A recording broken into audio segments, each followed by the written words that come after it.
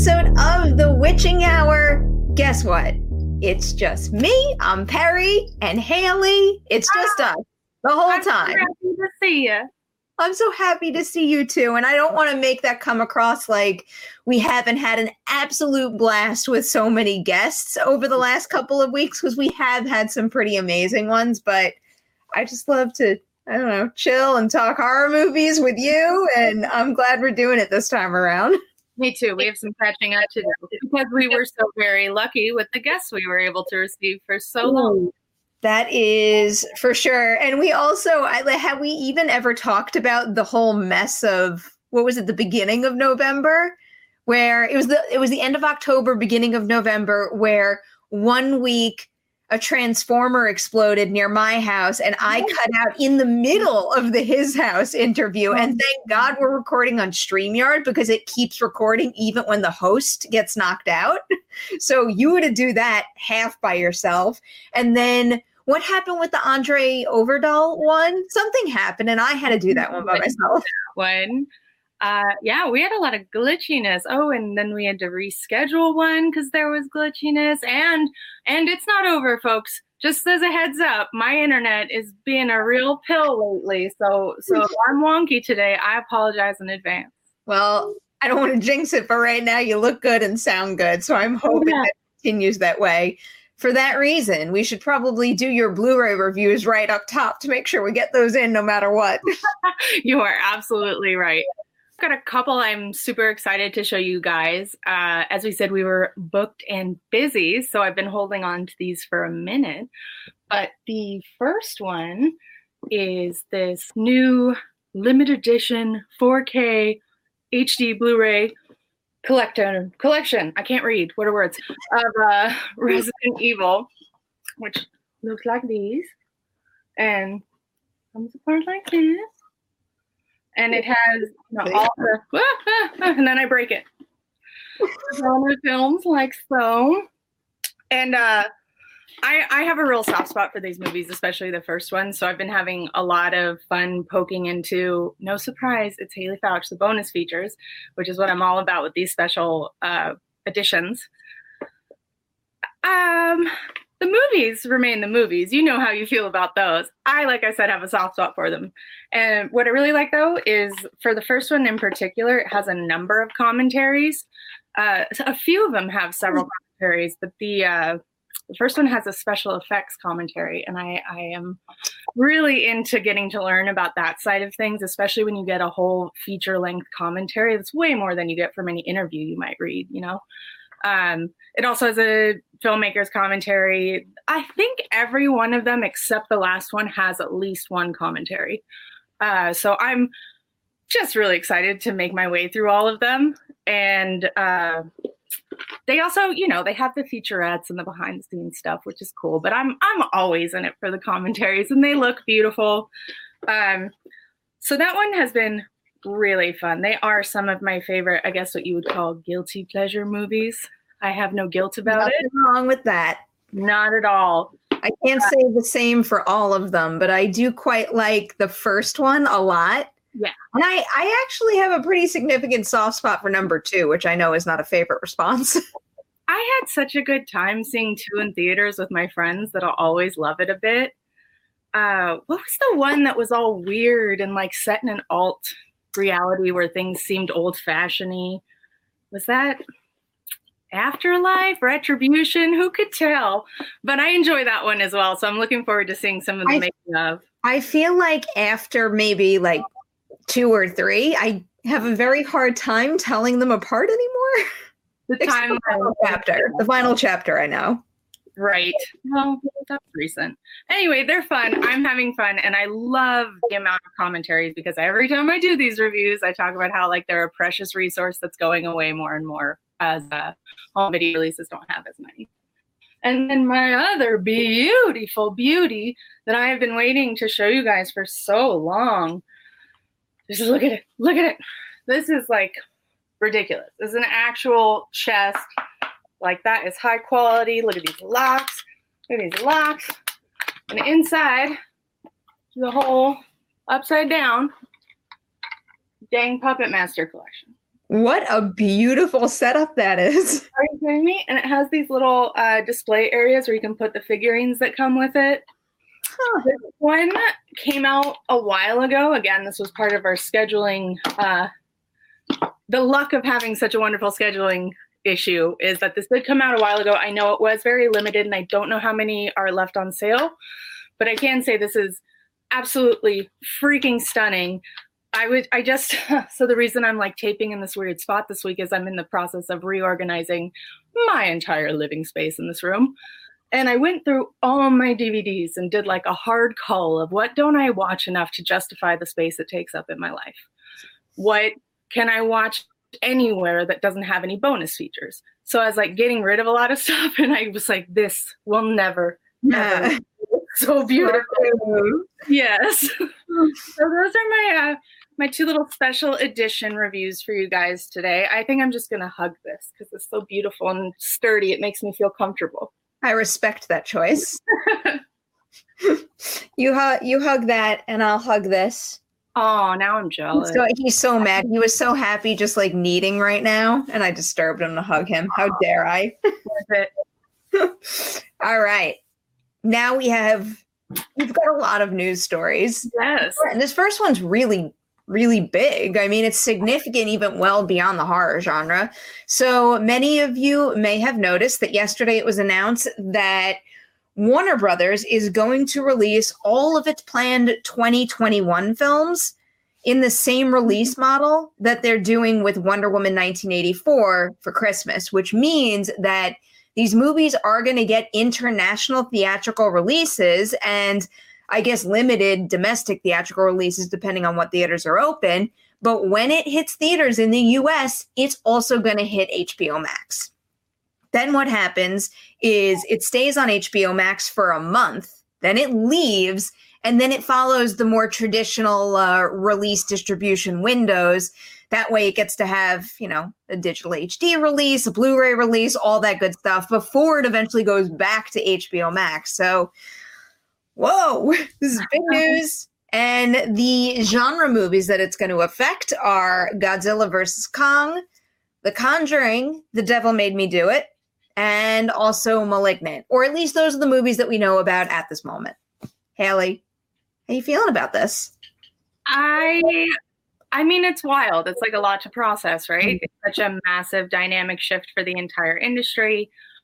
I also am not surprised at all. I kind of was wondering which studio would be the first one to do this sort of thing. Mm-hmm. Because we're just not at a place, especially in America, where we can say with any confidence that we'll be back in theaters on any timeline that is viable right now. So I get it. I'm worried about movie theaters, and I'm curious to see what comes from other studios in the next couple of weeks following this announcement. I do think we'll see more and more and more of this until there's some sort of sense of resolution to, our crisis we're in right now. But shit. Yeah. I guess that was kind of my reaction too, but it was a little bit of a low key shit because this felt inevitable to me. I mean, we've been playing the, will things get back to normal-ish or won't they game for so long at this point? And also at this exact point in time, things aren't good. Yeah. And things aren't expected to get better for a little bit of time. I know that there's talk of the vaccine finally being distributed, multiple ones, and that obviously is a very good thing, but we're going to be dealing with the repercussions of holiday season for a very long time. And I think that vaccine or not, that is going to push back any realistic chance we have of movie theaters slowly reopening. And I don't know. And then you got to consider just the long-term effects of them having been closed for this long at all. It's like, even when it is safe to go back, what's going to be left? What's going to be financially feasible? So I think they kind of had to do this. And, on the other side of it, this also feels like a fast-tracked version of the streaming wars anyway, where now the need to position yourself in a good spot in that battle is more pivotal than ever. And by it being the very first major film studio to announce that all of its big releases, all of its franchise releases, like the Suicide Squad and highly anticipated new movies coming out next year, are going to its platform, I would not be surprised if many out there have just reprioritized their streaming services and maybe bumped HBO Max up a couple notches on their list. How do you not? And I mean, they're huge movies. They're cultural talking point films that you, if you are in the group of people who keeps up with movies, you're not going to just like sleep on these titles. Maybe if you're not in a horror, you sleep on Malignant, but nobody's sleeping on the Suicide Squad. But it's James Wan. You're not sleeping on it, even if you're not a genre fan, because James Wan gets everybody. Well, I've been trying for literal years to convince my mom and aunt to watch Insidious because I'm like, it's not too scary for you. It's fun. It's like Poltergeist, but they're a hard no. Because they're afraid it's too scary? Yeah. I mean, Insidious is... But then at the end, it's not very unnerving. It is, and I do think it would scare them, but I think because the ending gets so kind of kooky that it's a good one for people who are easily scared to watch because you don't leave in terror. No, that's fair. I definitely would say that Insidious isn't the type of movie to keep me up at night. No, and it's like, I'm not out here trying to be like, you have to watch The Conjuring, because that would scare them. Okay. Like, that is not the level they want to be. What about Annabelle Comes Home? That's like a fun romp of a movie. Yeah, we should watch that. They'd have fun with that. But I'm very excited about Malignant. I'm actually thinking what's going to happen next is this, and also the need to release the MCU movies and shows in a specific order is essentially going to force Disney's hand on the matter, and they're going to be the next to do this. Yeah, I'm expecting that pretty soon. That was, I mean, what a dumb thing to be one of your first thoughts. But when movies started shutting down and movie theaters started shutting down, one of the first questions I had was, oh my God, how does this affect something like the MCU that's so rigorously planned in specific order years in advance? It matters. They're in a corner. Yeah, it's just, every single studio out there is feeling the pressure right now, but they feel it in a unique way because they have so, you could think of other big franchises like, I don't know, for whatever. I mean, I guess the DC film franchise could run into this problem at some point, but I would need to take a closer look at their 2021 slate. What is it beyond Suicide Squad? Oh my gosh, why is my brain dead? There has to be more. It's Wonder Woman, then Suicide Squad, and for whatever reason, I feel like there's another, and I'm not thinking about it. But there's, the Jurassic franchise. They don't have that problem because it's one installment at a time, very clearly. Whereas the MCU has gone into this multiple film structure for so many years now, and now that they've opened the door to series on Disney Plus, that kind of puts that type of pressure on them even more so. So they got a lot of stuff to sort through. I'm curious what you think about how this type of decision making, and if you recall the story a few weeks ago that Disney completely reorganized to put streaming first, basically. How for Warner Brothers and other studios, if they decide to move in a streaming format first, how does that affect the creation of the content itself? We've seen how Netflix has completely changed the way they operate, what they greenlight based on the algorithm and based on their viewership and the need to have content always, always, always for streaming. That's a very good question. First, just to clarify, the only DC film we were getting, or at least based on this list that I'm reading from on Collider right now, the only one I see is Suicide Squad. Because the Black Adam and Shazam 2 aren't there. They're not that far along. Yeah, I don't think I think so many production schedules have been pushed. Yeah. Maybe we're talking about, things that were maybe planned for 2022 or something. But anyway, when you were explaining the situation just now, I started to think that maybe the results will be slimmer budgets for certain things, just because you can't expect the same kind of return that you would with a theatrical release. But then I think about productions like, let's say, a Game of Thrones type show or Mandalorian. And those episodes come with a pretty hefty price tag. So I don't necessarily think that that's inevitable. One thing that I had a thought that was similar to that I think could be cool is maybe it will make studios more comfortable. And this is something Warner Bros. Leaned towards a little bit with Joker anyway, but making lower budget movies with really big names and taking chances with them. I wouldn't mind seeing that happen. And, you know, kind of in line with that, which we've already been seeing a little bit, I wonder if some of the smaller distributors and studios will start making firm deals with certain streamers. Because what is it? You know, like A24 has a deal with Apple and stuff like that. I wonder if, you know, I know Neon works with Hulu every once in a while. I have a feeling we're going to wind up seeing more of that. Probably. And especially if it's hard for these studio movies to figure out what to do right now. You take something with a minuscule budget and no stars. How do you get a profile on that? Well, clearly A24 is having an impossible time with it because they still haven't announced a U.S. date for Saint Maud. No, man. What is going on with that movie? Just release it. I think that'd do great on streaming too. So do I. A necessary theater film. So frustrating. Yeah. We're going to get to that topic. I don't want to, after we worked on this lineup and the order of it, I don't want to screw it up, but we are going to talk about a movie that had a planned theatrical release that wound up with a streamer release and wound up doing really well. So I think that path is viable for a lot of movies like a Saint Maud. I wish they would consider it. They're going to have to. Or do they want to hold it to 2022? Well, the thing is, I think it's already available or at least has dates internationally. Let me double check that.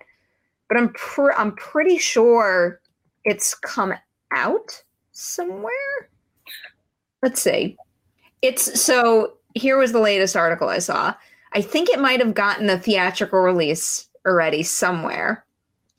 But this report is saying that, this is from Bloody Disgusting, by the way, Saint Maud will be coming to digital, DVD, Blu-ray, and limited edition steelbook in the UK on February 1st, 2021. So, like, they could physically own the thing, and still nobody in the States can see it. Oh my God, this box art is so stunning. I think I need this. Yeah.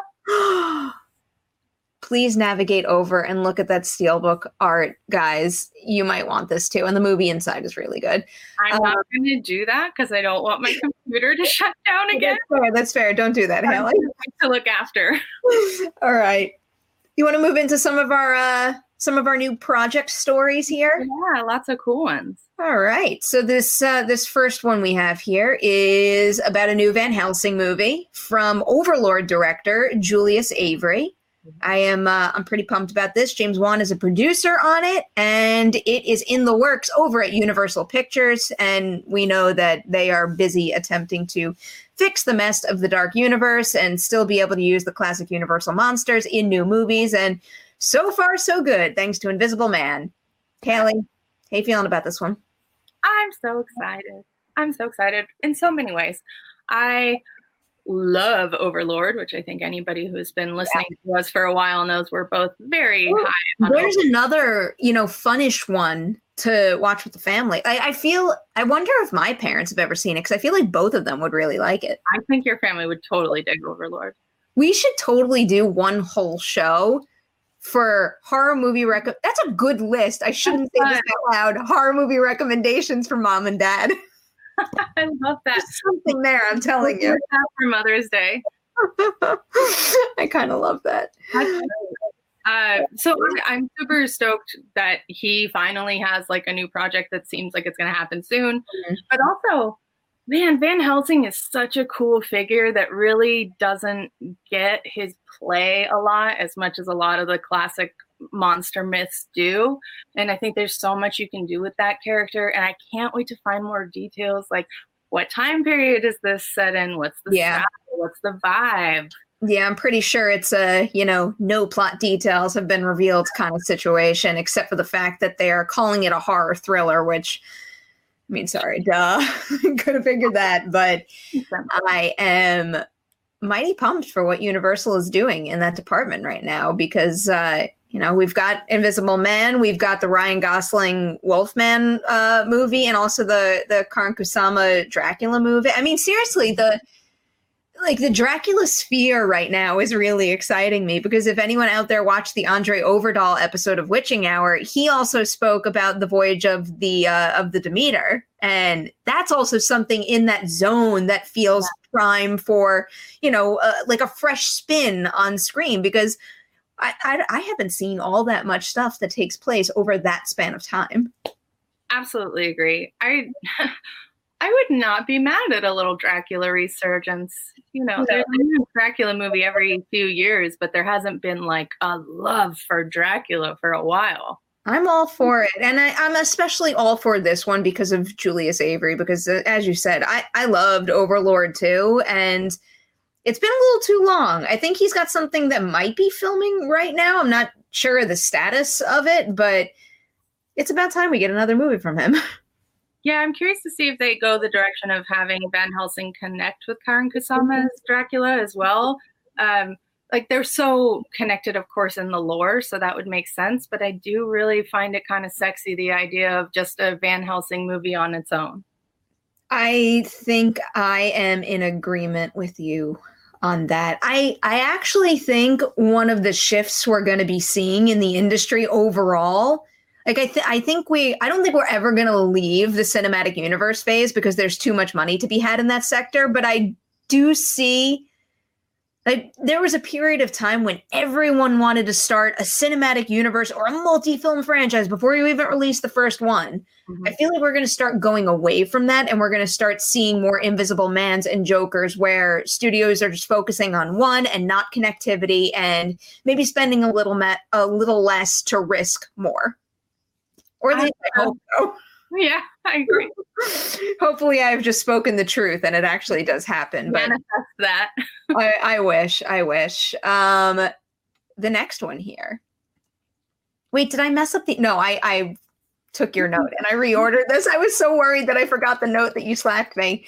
We are sticking in Monsterland right now. And we are talking about the new movie that Phil Lord and Chris Miller are working on with Channing Tatum. So we've got a little bit of a Jump Street reunion here because they are doing a monster movie of their own over at Universal. We don't know all that much about this one either, except the Deadline article does say that it's being described as a modern day tongue-in-cheek thriller inspired by Universal's classic monster legacy. So love it. Yeah, I'll take it. I mean, you give me that descriptor and those three individuals attached, and I can't imagine what could go wrong with that idea. No. And that's brilliant.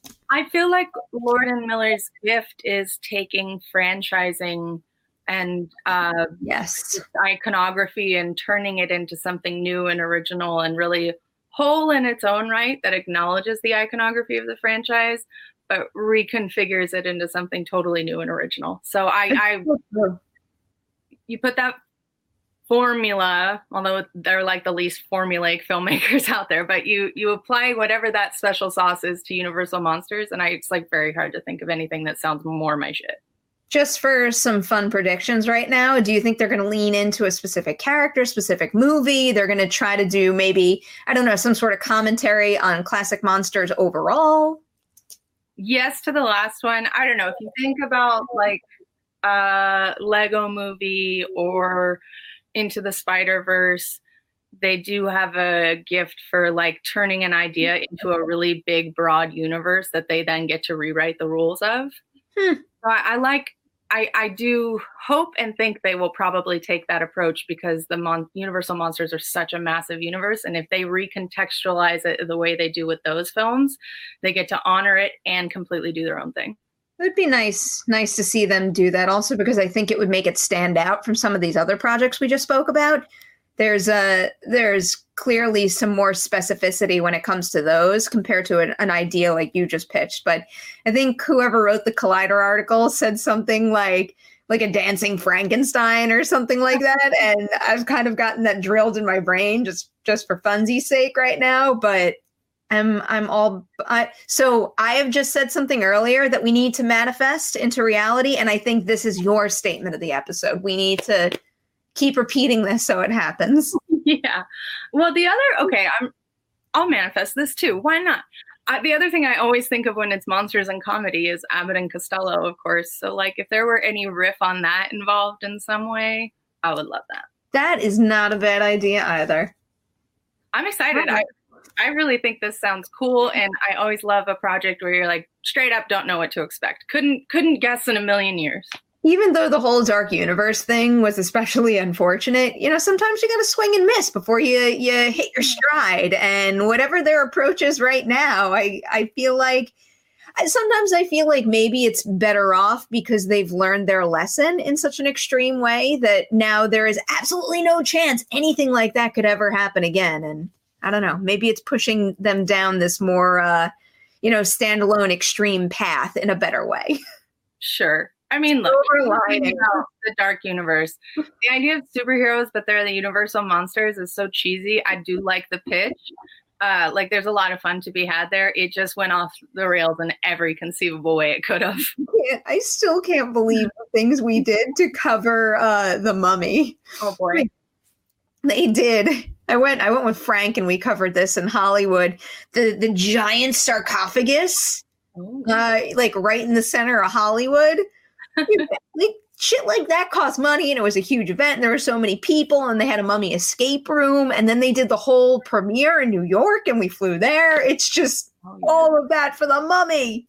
Well, look, the Dark Universe gave us two remarkable artifacts of entertainment. One is the cast photo for the cast that never existed. Incredible franchising that just bombed. Like, here are movie stars. Psych. Amazing. And the other, of course, is the trailer that was released with only ADR sounds and none of the other sound. Oh, good. A miracle. And one of the best things that's ever happened in my life. All right. It was all worth it, guys. So much. It would have been worth it just for the trailer, but you throw in that iconic photograph, totally worth it. Whatever you spent on The Mummy, it was worth it, Universal.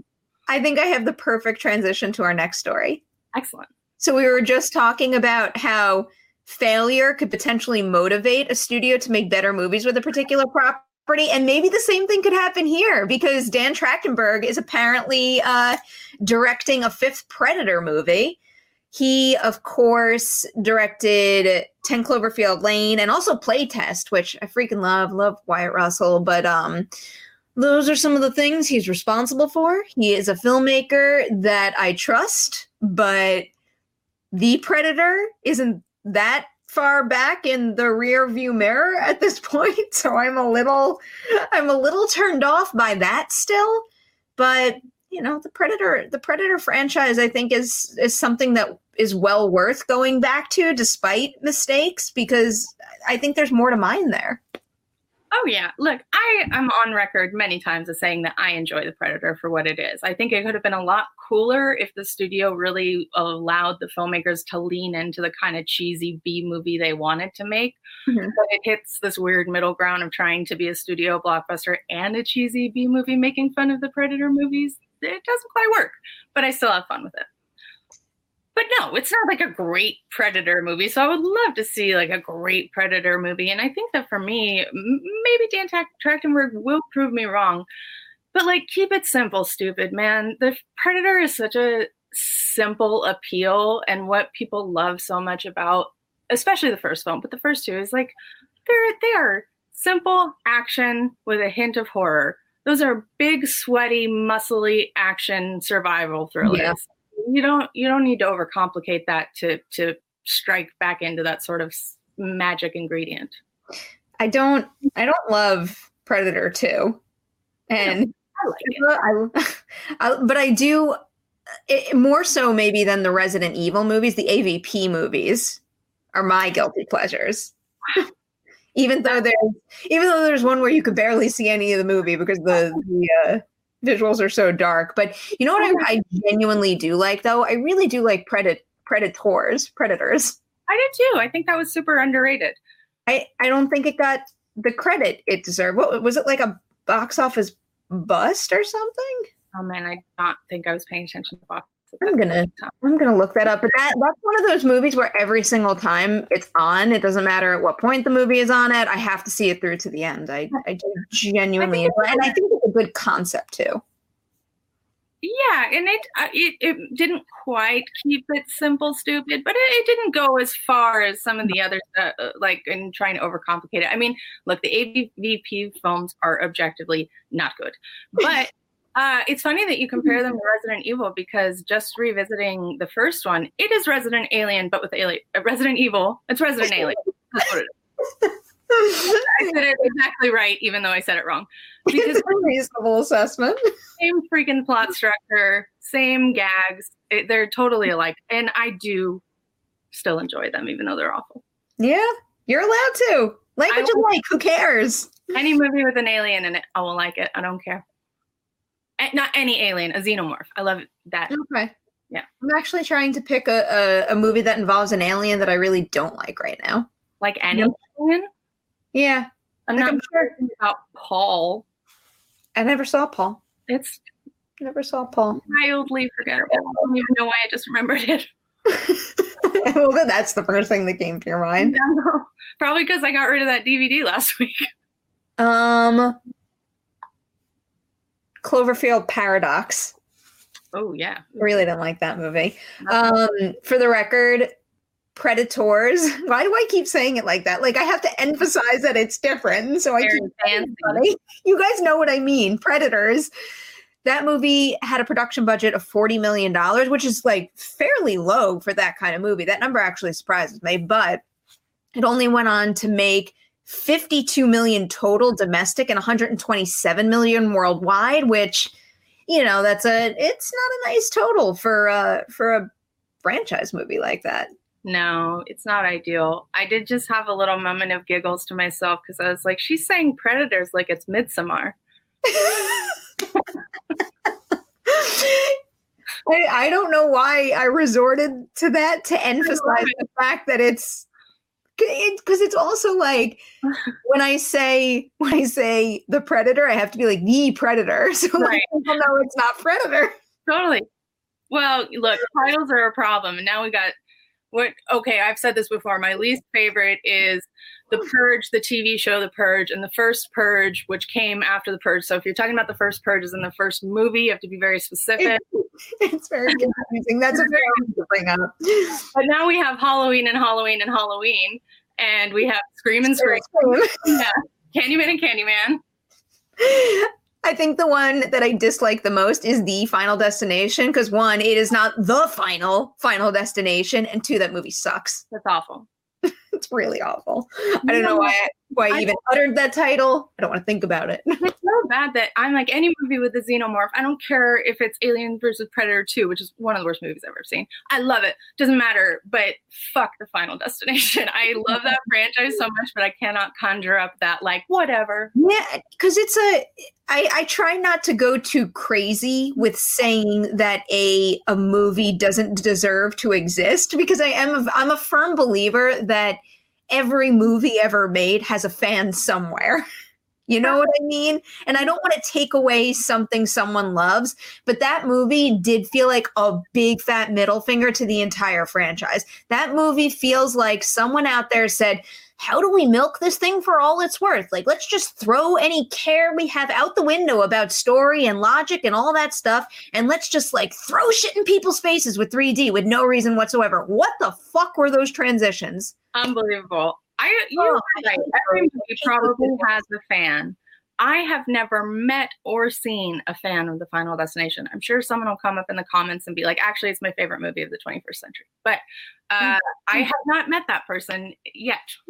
I have not met that person either. I have heard, and you know, this one thing I can probably respect, that the opening car disaster is a solid opener for a Final Destination movie. I'll give you that. I just like the premonition stuff. It makes me so mad. I can't. All right, we need to move on. Yes. What do we have next? Peter Dinklage as Toxic Avenger.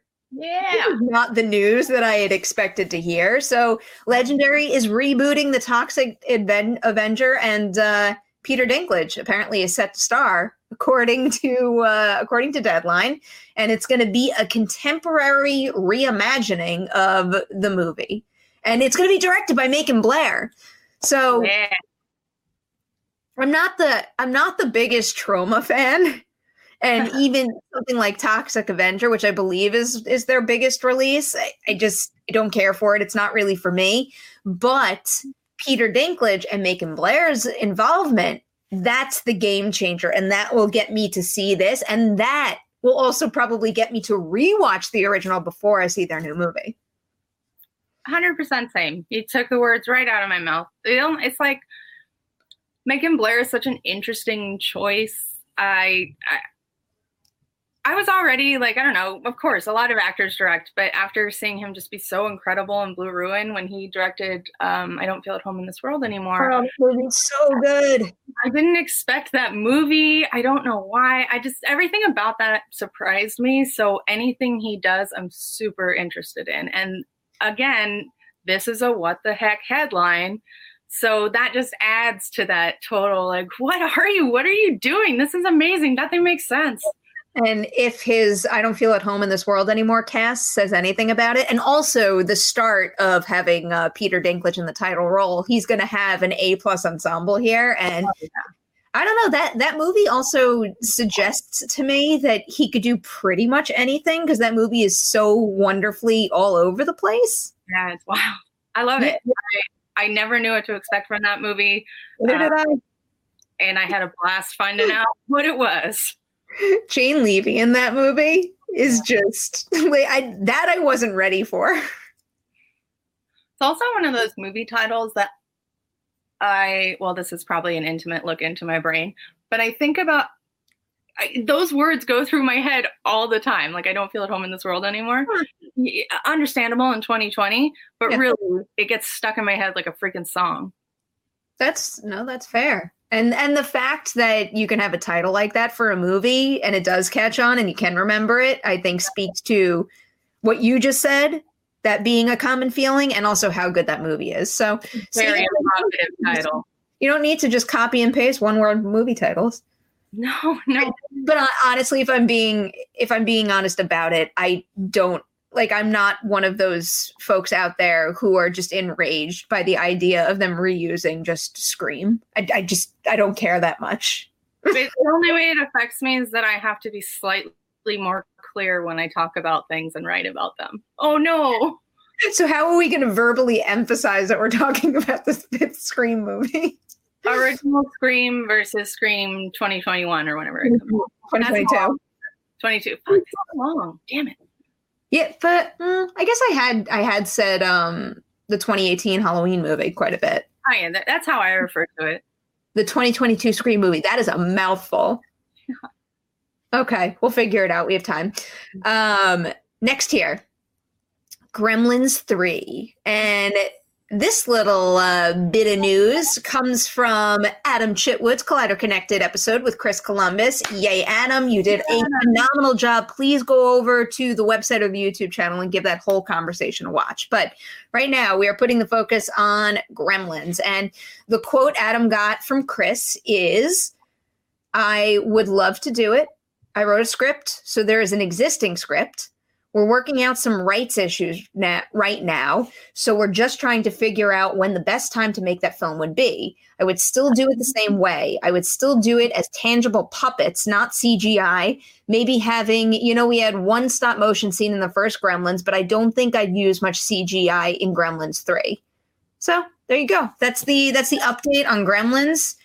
The rights issues have me concerned. That's not necessarily something you could clear up fast or get around. So I can't imagine this happening this way in the near future, but I like his approach. I think the key here is the puppets to me. Yeah.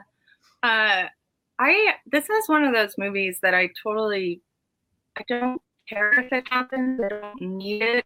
I begrudge it happening.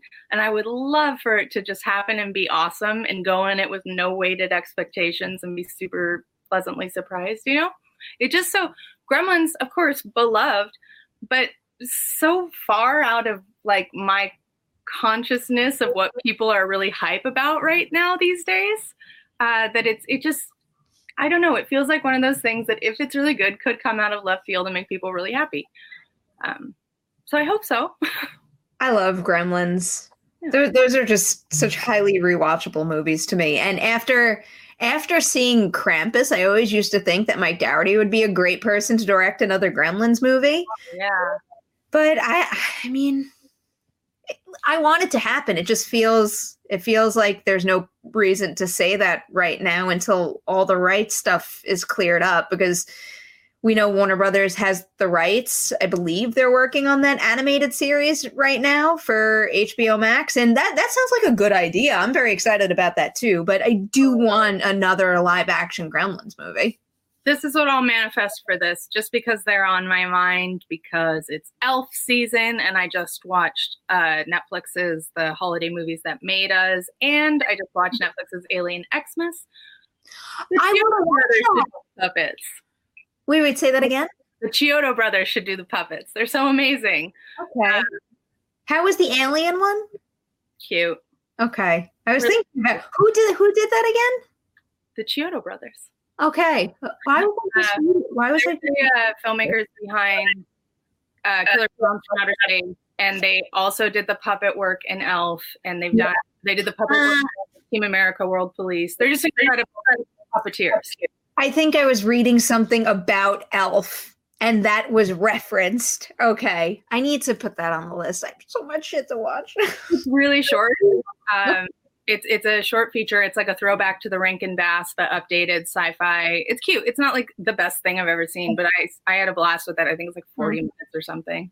I need some cute in my life, and it's something that's a blast, so I'll take it. It's the Grinch, but instead of the Grinch, it's kleptomaniac aliens coming to steal Christmas. I also have to watch. I have to watch the Grinch, the Jim Carrey one.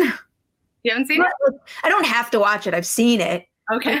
I'm busy prepping for a particular ladies' night episode that I won't say out loud right now because I am very superstitious, and I feel like when I say something before recording it, it's not going to happen. Yeah. So I have a lot of movies to prep. No. I'm so excited. Like just to build a little hype and I guess be a little obnoxious about it. Going through her filmography, I know she's gotten awards and lots of recognition, but it's not enough. It's not enough. She's so good. Okay. Moving on before I dig myself a hole in that department. Yeah. All right. So actually this next story is a callback to something that we had referenced earlier.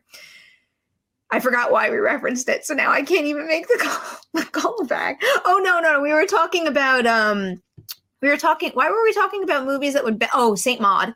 Movies that would benefit and potentially get an even bigger audience for having been released on a streamer. Mm-hmm. And the movie that I think that could have happened with is Run. But then again, I probably should kind of take this back, because had there not been a pandemic, I believe Run was a Mother's Day release. And Run is the kind of movie that maybe not as big as A Quiet Place, but I do think that could have popped in a pretty big way. But anyway, it did pop, but it just popped on Hulu. And apparently now Run holds the record for Hulu's most watched feature title ever during its opening weekend. And did it immediately get dethroned by Happiest Season, though? Did it? I think maybe I'm wrong. I meant to Google that and then I didn't, but I will now because apparently I should have. But anyway, at a point, that record was Run's, and I forgot where I was going with this. I'm so sorry. I started to Google and I don't even know. But when Run got this title, it took it from Palm Springs. Okay, I'm gonna look at it now. It immediately dethroned by Happiest Season. It was? Yeah. Okay. Well, yay, Hulu. You're doing well right now. But anyway, still Run was very well watched. And I also found a massive audience on Hulu. I also should probably say, because we say this all the time when we're talking about streamers reporting numbers and record-breaking stats and all this, is that they don't give us the real numbers. This isn't like Box Office Mojo where, the dollars and cents are being reported. We don't know what they're talking about. We don't know what their metrics are. So did somebody watch 3 seconds of Happiest Season? Exactly. Yeah. Take it with a grain of salt to a point, but I always feel like some of what we can do to back up their claims is when we see how well something does on the website. And I feel like some of the Run stuff and Happiest Season did perform. And I think that signaled that they really did have a big audience. I can tell, not so much with Run, but with Happiest Season, like people have messaged me about it that don't message me about Hulu. Like that is very clear to me that had a huge reach. I like Happiest Season quite a bit. I watched that screener twice. Nice. When I got it. I mean, like twice in a row. Oh, wow. Yeah, I don't know. I just it made me so happy that I'm like, just scroll. Like I'm not tired yet. Just scroll back to the beginning and start it all over. I have complicated thoughts on Happiest Season. I did like it, but it did also make me cry a lot. And she's awful. But. Yeah, I've read a lot of hate Harper takes, and I don't hate Harper, but I think she needs serious therapy before she gets engaged to anyone. I 100% understand that stance on it. I'm very curious to know what you think about the prom when you watch it, because it winds up in a very not like a super similar, but like kind of connected situation where it's how that's handled by a character in the prom instead. And I'm curious to see what the reaction to that is going to be. Okay. Very interesting. Yeah. I thought as much as I loved Happiest Season, I thought it was done a little better in prom. Ooh, very interesting. Yeah. Anyway, I'm only allowed to tweet about that one. I forgot what I said in my tweet. Color. Wonderful, fun, good vibes. Vibrant. Cast. Seriously, it's got a great cast. Do we have something? Oh, yes, we did. Yeah. I was going to end. So if you want a little witching hour behind the scenes, Haley suggested that it would be better, and it probably would have at this point, because now it feels like a shitty transition, would have been better to group the reviews together, like Haley's Blu-ray review and then this mini review. But I thought it would be, like the episode's coming to a close. Go into your weekend with a movie recommendation. It's perfect. This is the best transition I've seen in my life. All right. I feel like you're just telling me what I want to hear. But for anyone out there who wasn't going to theaters in November, Freaky is finally coming out on demand, and I very much recommend it. Haley and I think I could speak for Haley on this. We're big fans of Christopher Landon. Oh, yeah. He's wonderful. And what Freaky is it's basically taking what he does so well as far as genre mashups, and it's applying it to the slasher genre. And Catherine Newton, Vince Vaughn, they're a ton of fun. And now you can go and rent it or buy it. I'm excited. I was one of those people that's absolutely not going to a theater. So yeah. I don't think we have open theaters here, but if they were, I wouldn't go. I think we have a few now, but I think we do have a few, but I'm not going. So I'm super excited is what I'm saying. And I'm sure that this will be another one that hits a bigger audience now. I really do hope so. I hope that winds up being the case. Not that this other movie I'm about to bring up, I did not like nearly as much, and I think it was a major missed opportunity. It's not terrible though. Come Play. And Come Play was released in theaters exclusively at the end of October. Like, where is that movie right now? You better release it on VOD pretty fast, because that just came and went, and I can't imagine anyone gave a shit, because who saw it in theaters? No, I forgot it existed until you just brought it up. It's so unfortunate. That seems so unfair. I don't understand the point, I'm so sure that some of it's contracts. Like, I doubt the team behind it's like people are going to risk their lives for this movie. So wait, question. When you say contract, do you mean, let's say, a star in the movie having something in the contract promising them a theatrical release? Something like that, or a deal with a distributor thing, somewhere in some of the contracts, a theatrical release to some extent, I feel must have been guaranteed.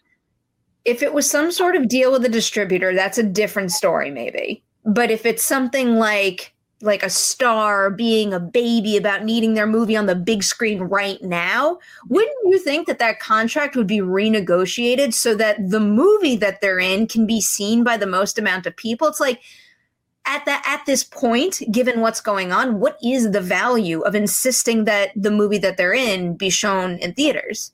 That's what I mean. That's why I think that it has to be some sort of bigger deal that's like outside of the hands of a lot of, well, okay, so like here's a good example. You know, The Endless got put into theaters, and Benson and Moorhead were very vocal online, like, please don't go to the theater, please watch it a Safeway. Yeah. You know, the people creatively in charge always don't have the final say on distribution, or never do most of the time. That's very true. Believe Come Play was a Focus release, right? I don't know. Like I said, I forgot it existed. I think a lot of the Focus Features movies actually are having this kind of release strategy, because Promising Young Woman is coming up, and I also believe that that one is theatrical in December. Very peculiar. I don't know. It's just, it bums me out that so many of these movies that I really like can't be seen. No. Yeah, because they had Kajillionaire 2 and that happened. And they had Come Play. Promising Young Woman is December 25th. And that's all I got from them right now. Very strange. They're very good movies. Yeah, all right. I think that's our news rundown for the day. Yeah, it was a good one. Yeah, that was a lot of stuff. Some good stuff to catch up on, and we're promising you this right now. The rest of 2020 Witching Hour episodes will only be the two of us. Yay! We're hopefully coming back in the new year with a really cool interview episode. Again, I'm not going to say it out loud because I don't want to jinx this one in particular, but I hope it happens. Me too. And I'm so excited to spend the month talking to you, because I love our guests, but I love you a little more. I think I share that same feeling. All right, guys, we're out of here. But before we go, Haley, where can everyone find your work on the internets? You can find me on Twitter at Haley Fouch and Instagram at Haystack McGroovy. And I am at P. Nemiroff on Twitter and Instagram. Apparently, I'm just like putting weird emphasis on every word that I say. Like, why'd I just say Twitter? Wait. And we owe Perry a congratulations, because she's a top critic now on Rotten Tomatoes. She's very fancy and prestigious. I feel like I'm in such a good mood today because it's so valuable when you have something good happen right when you wake up. And that was the first thing that I saw because I do this. This probably isn't a good thing to do, but my phone is right next to my bed. And the first thing I do when I wake up is I open it up and I look at my email, look at Twitter. And that was the first thing I saw. And it's just like big freaking smile on my face. I'm so honored to have that. You deserve it, obviously. Thank you. I appreciate that, Haley. All right, guys, we're out of here. Thank you so much for joining us for this episode. You have officially survived the Witching Hour.